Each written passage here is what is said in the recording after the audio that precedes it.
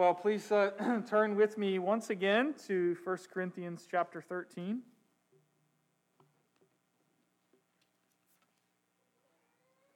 First Corinthians 13, looking again at verses 4 through 7, as we continue to look at this love chapter, thinking about it as a description of the love of our Savior Jesus Christ and the love that He calls us to have for one another.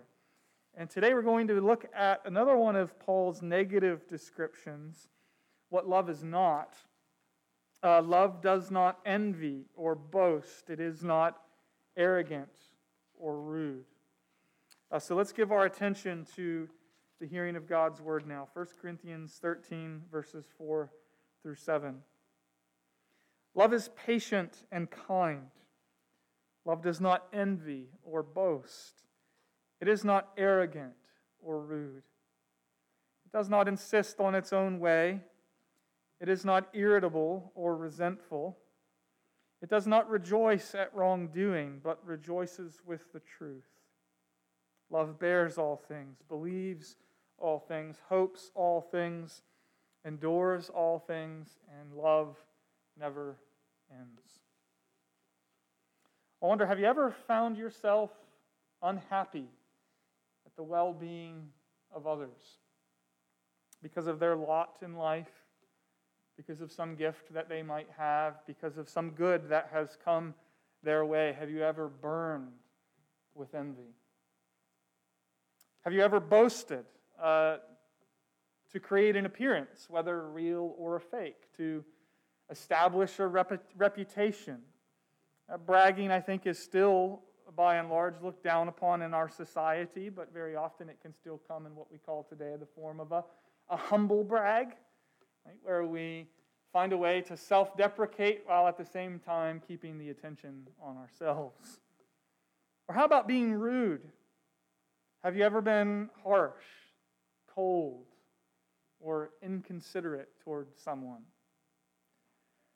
Now, I think if I were at this point to say, I want everybody to raise their hand who said yes to any of those questions, undoubtedly every single one of us would have to raise our hands this morning, because the truth is, we have done these things. We have been envious. We have been boasted with an arrogant attitude, and we have been rude to others. And that's a reminder to us that 1 Corinthians 13, instead of being a nice, encouraging poem about love, it is first of all a passage that challenges us to the core, because it exposes our love problem. On the one hand, when Paul describes what love is, we realize quickly, don't we, how far we still have to go in learning to love the way Jesus loves. And when Paul describes negatively what love is not, it feels as though Paul is describing us in many ways. We've all felt envy. We've all boasted in different ways. We've all been arrogant and rude at times. But Jesus, in His extraordinary act of love, seen in John 13, when He washed His disciples' feet, illustrates that He is everything we are not. He shows us a love that does not envy or boast, that is not arrogant or rude. He shows us instead, positively, a love that is generous and humble and even considerate. He teaches us that love operates with the mindset that others are more significant than ourselves. But before we look at that passage this morning to see this love of Jesus illustrated, I want to take a close look at each of the words Paul uses here, because I think actually each one is chosen very carefully. He's actually already used these words up to this point in 1 Corinthians when he's been rebuking them for the way that they were treating one another. They were envious, they were boastful, they were arrogant, and they were being rude. In other words, they were not loving each other. So notice, first of all, something that all of these words have in common. They all relate to how we handle the good things that happen in life. Good things that may come to others or to ourselves. We know how difficult it can be to deal with bad things that come our way. The setbacks, the challenges, the disappointments, and the discouragements. But truth is, sometimes it's just as hard to handle the good things in a godly way. And so, envy, first of all, envy has to do with our sinful response to the good that others experience. While in the context of Corinth, boasting, arrogance, and even rudeness are connected with how we sinfully respond to good that comes our way. So the New Testament word for envy, it literally means to burn or even to boil. So some translate this as love does not burn with envy. Envy is the resentment we feel over someone else's good.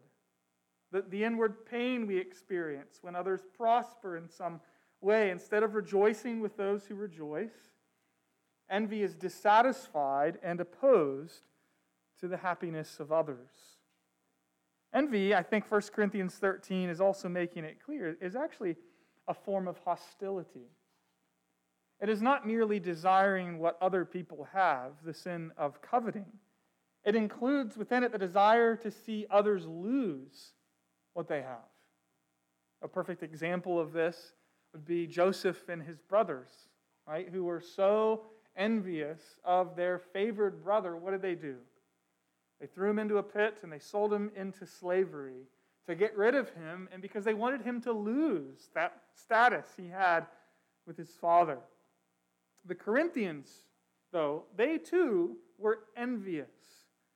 Back in chapter 3, Paul accused them of envy, and envy was producing in the Corinthian context one of its fruits, strife. Wherever there is envy, there will be strife. And in Corinth, this was a community of believers with sharp differences over leaders, over certain convictions, over, most immediately, spiritual gifts. Remember, wrong-headed thinking about certain gifts had created this spirit of superiority among some and a spirit of competition among all. And instead of seeing the good in other people and rejoicing in it, they criticized each other, they boasted in themselves, puffing themselves up, and they diminished the value of others. And God was saying to them, God's word is saying to us, this is something love never does. Love does not begrudge another for something they receive. Love does nothing from selfish ambition or conceit, but in humility counts others more important than oneself. And so envy has to do with how we respond to the well-being of others. But then there are sins we need to avoid when we experience good in our own lives, some success, some gift, some blessing. And so love does not boast, or we might say love does not brag. In other words, the loving person does not look for attention for his or her success or gifts or accomplishments. So what that really means when we boast or we brag, we are failing to love others because we're too busy loving ourselves. See, boasting is a sin that we commit with our words. And we can boast in just about anything, can't we? Our career, our knowledge, our success, our accomplishments, our possessions, our kids, our grandkids, and so on. Boasting is like our own personal advertising business, where we publish an image of ourselves that we want everyone else to admire. I think much of what goes on social media today is, at the end of the day, a form of boasting. People boast in their opinions, boast in their accomplishments and their successes or their families. But you see, what comes out of our mouths or what comes from our keyboards comes from our hearts. And so Paul lists arrogance alongside of boasting. Arrogance is a sinful attitude.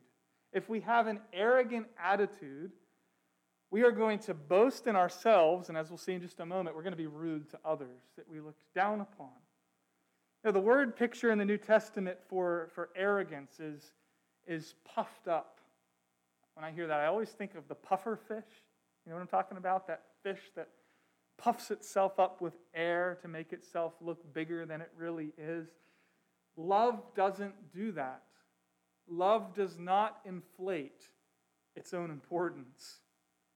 And one more thing love doesn't do, it isn't rude. In the Corinthian context where some Christians are thinking of others, remember, I don't need you. I can get by just fine without you. Thank you very much. Paul is talking about how we treat people when we think that we are better than they are, superior to them. And so arrogance, an inflated sense of self, drives us to not only boast in ourselves, but to be rude to people who we think have nothing to offer to us. And Paul is teaching us to see all of this, envy, boasting, arrogance, rudeness, as the antithesis of love, the absence of love, not merely its absence, but its opposite. And these were all problems in Corinth. Some of them burned with envy. Some of them were boasting in their spiritual gifts. Some of them had an inflated sense of their own importance in the life of the church. And so throughout the letter, Paul has been accusing them of arrogance. In fact, back in chapter 5, verse 2, he just came right out and said it. You are arrogant. How's that for pastoral directness from the Apostle Paul? And so here Paul is helping them trace the problem to its root. The root of the spiritual problem was a lack of love. And friends, this can be our problem too. When we're envious or arrogant, why do we burn with envy? Why are we so concerned that others think that we're important? Because at the end of the day, we love ourselves and we fail to love one another the way that Jesus calls us to. And what we need is more and more of the love of Jesus, a deeper understanding of His love for us. And we need more of His love in us as we seek to learn to love one another. I think we can see Jesus' love throughout His life and ministry. But one place where we can see how His love is not envious, not boastful, not arrogant or rude, is in John chapter 13. Here we see the very opposite of Paul's negative description.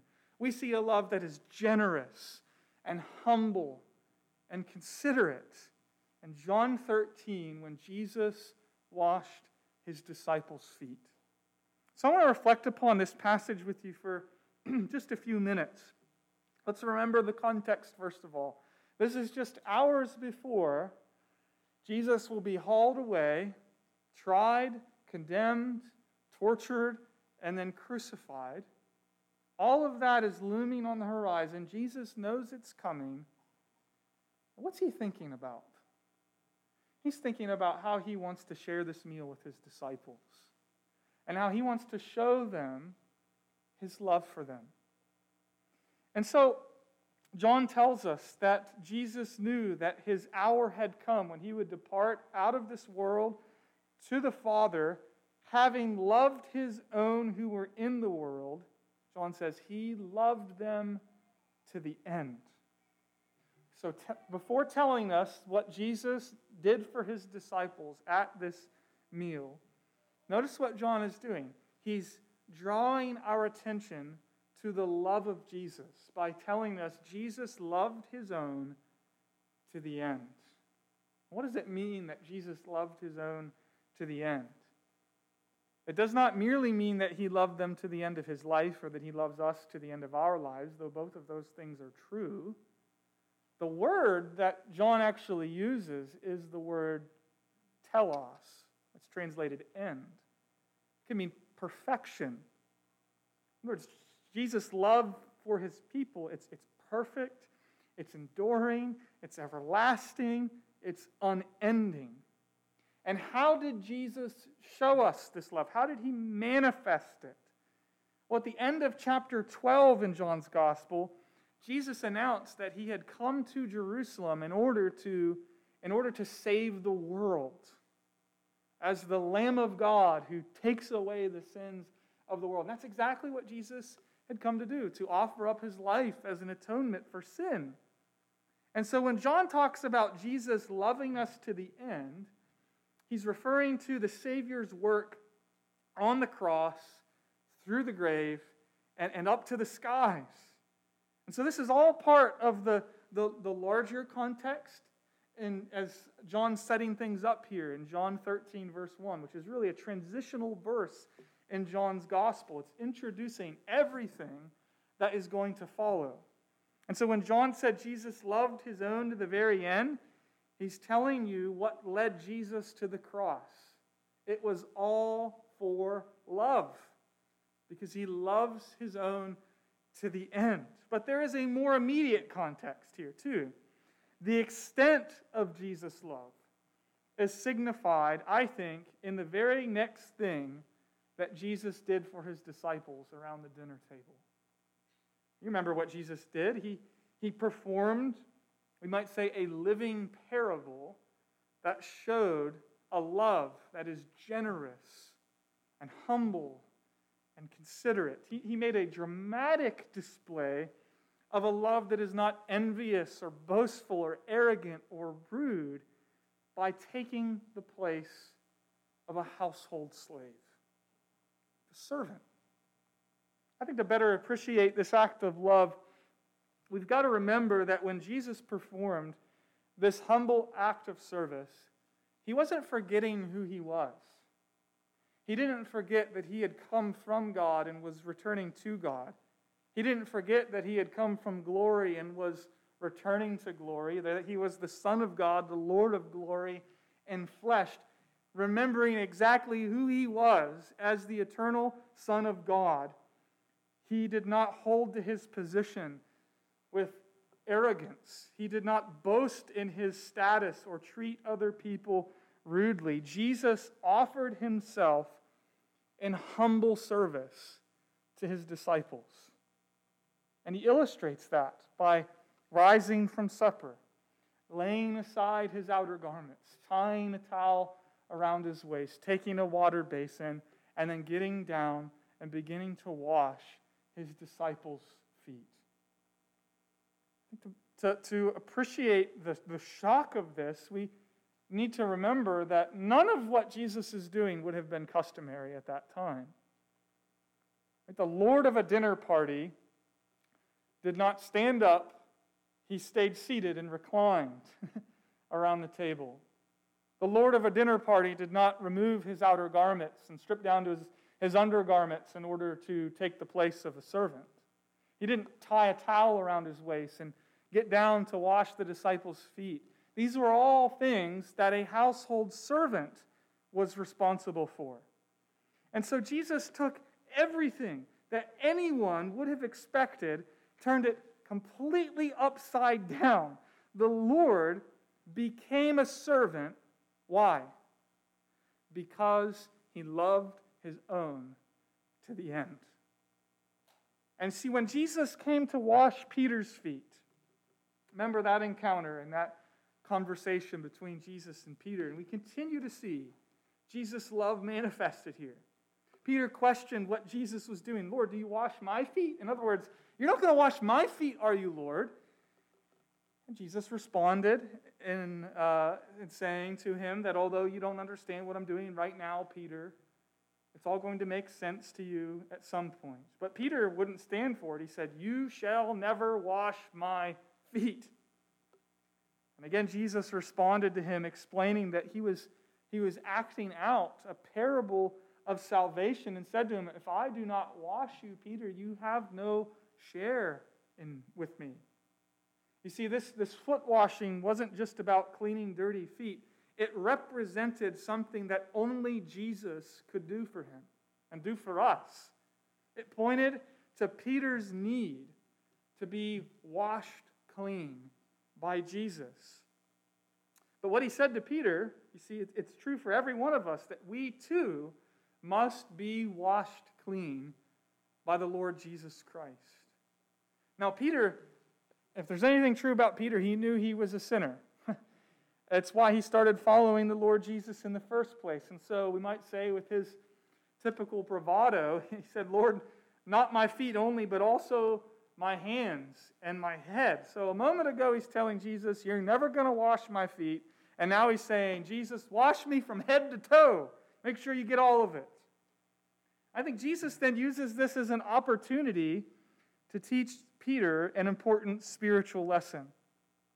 He said to him, the one who has bathed does not need to wash except for his feet, but is completely clean. And he says to Peter, you are clean. So what is Jesus getting at here? Well, I think knowing the custom of the day sheds a lot of light on what Jesus is communicating. Because in that day, when a guest was invited for dinner in another's house, he would bathe, put on new clothes, and then he would set out on the road to go to dinner. So by the time he arrived, he was still, we'd say, clean, except now from the dust of the roadway, his feet were dirty. And so the master of the house, the host, would have his servant wash the feet of his guests upon their arrival. I think Jesus is using this social custom to make a profound spiritual point. When he said that Peter was clean, he was saying that Peter was already justified by God, already forgiven and accepted by God. Unlike Judas, Jesus will indicate, won't he, that there is someone in their midst who is not clean at all. But the fact that Peter is clean didn't mean that Peter would never sin again. Like the rest of us, Peter would sin again. And when he did, he would need, we might say, a fresh cleansing. Not from head to toe, because his righteousness was already complete by faith, but in whatever area of his life that he was stepping into sin.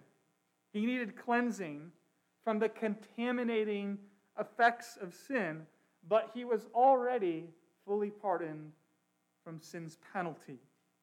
And so like a dinner guest who had bathed his body but then walked along a dusty and dirty road, Peter was fundamentally clean, yet still in need of cleansing.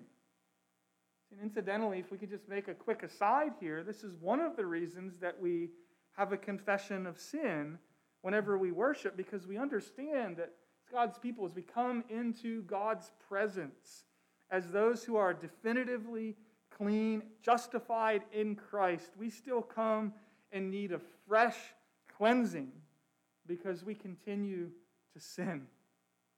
Now, as we think about what Jesus did to display his love, we have to see how he positively illustrates what Paul negatively described in 1 Corinthians 13. So instead of being envious, preoccupied with his own well-being, Jesus is taken up here with the good of others. Even on the eve of his crucifixion, the eve of his suffering, he's thinking about showing love to his disciples. It's amazing.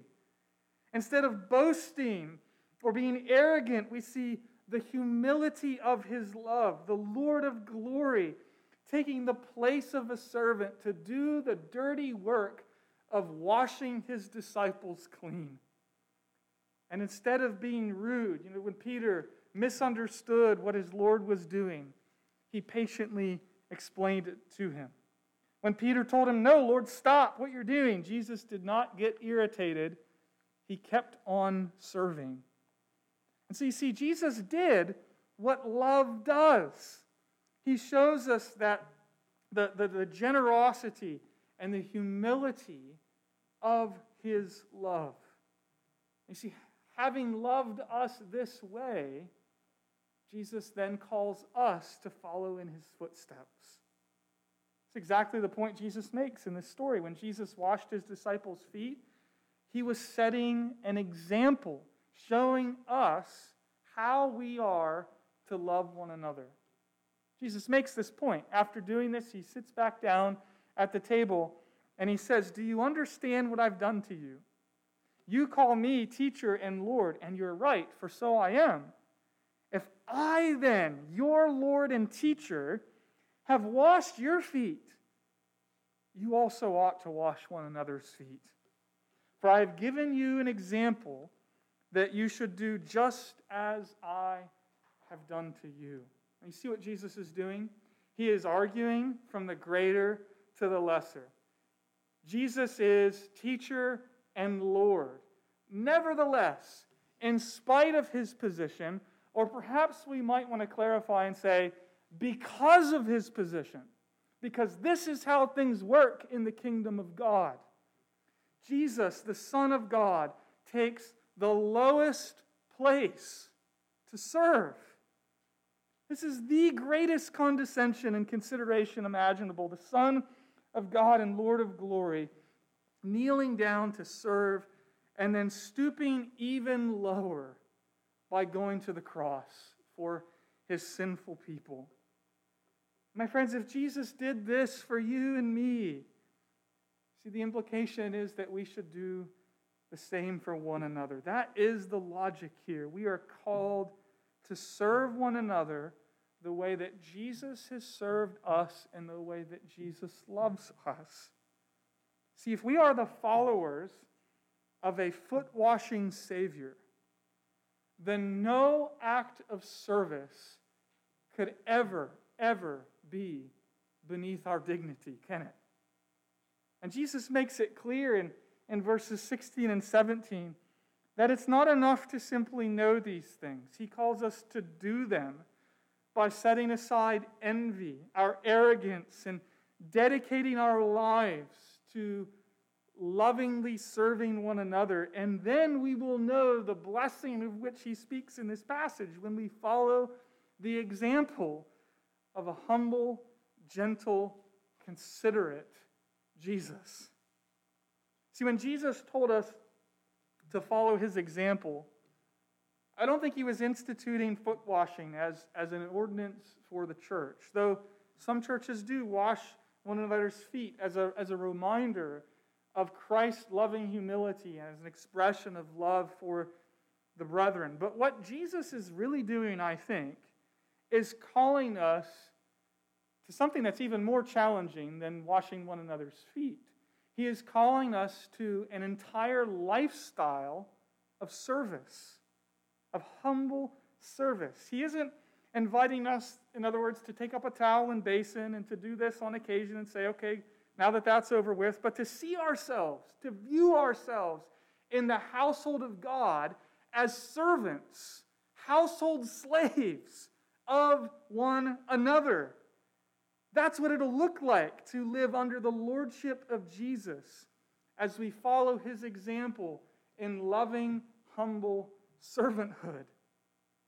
But you see, we'll never do this if we have envy in our hearts, because in our envy, we don't want others to get, and we're preoccupied only with what we can get, not about what we can give.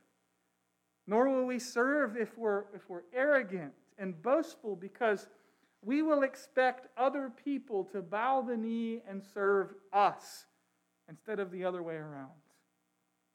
And so practically, let me close with this.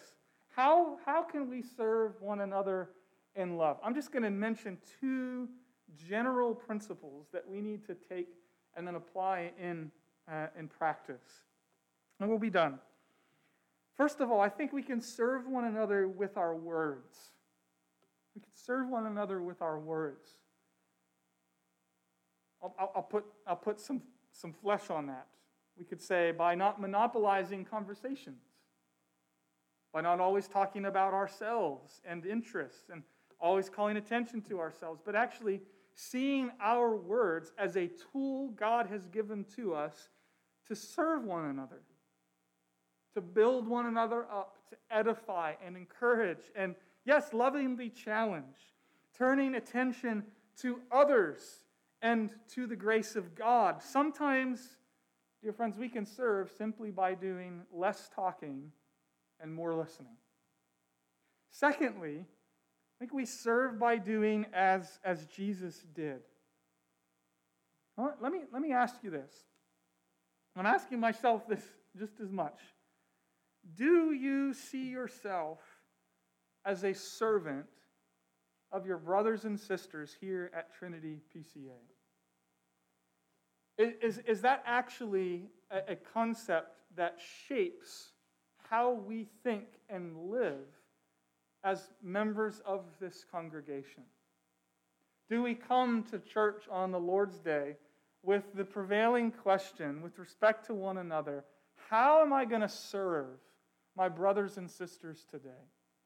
How am I going to express my love for them in humble service? Friends, there are many, many ways if we are willing and our eyes are open to it. And we live in a world where envy, boasting, arrogance, rudeness, it's just commonplace, isn't it?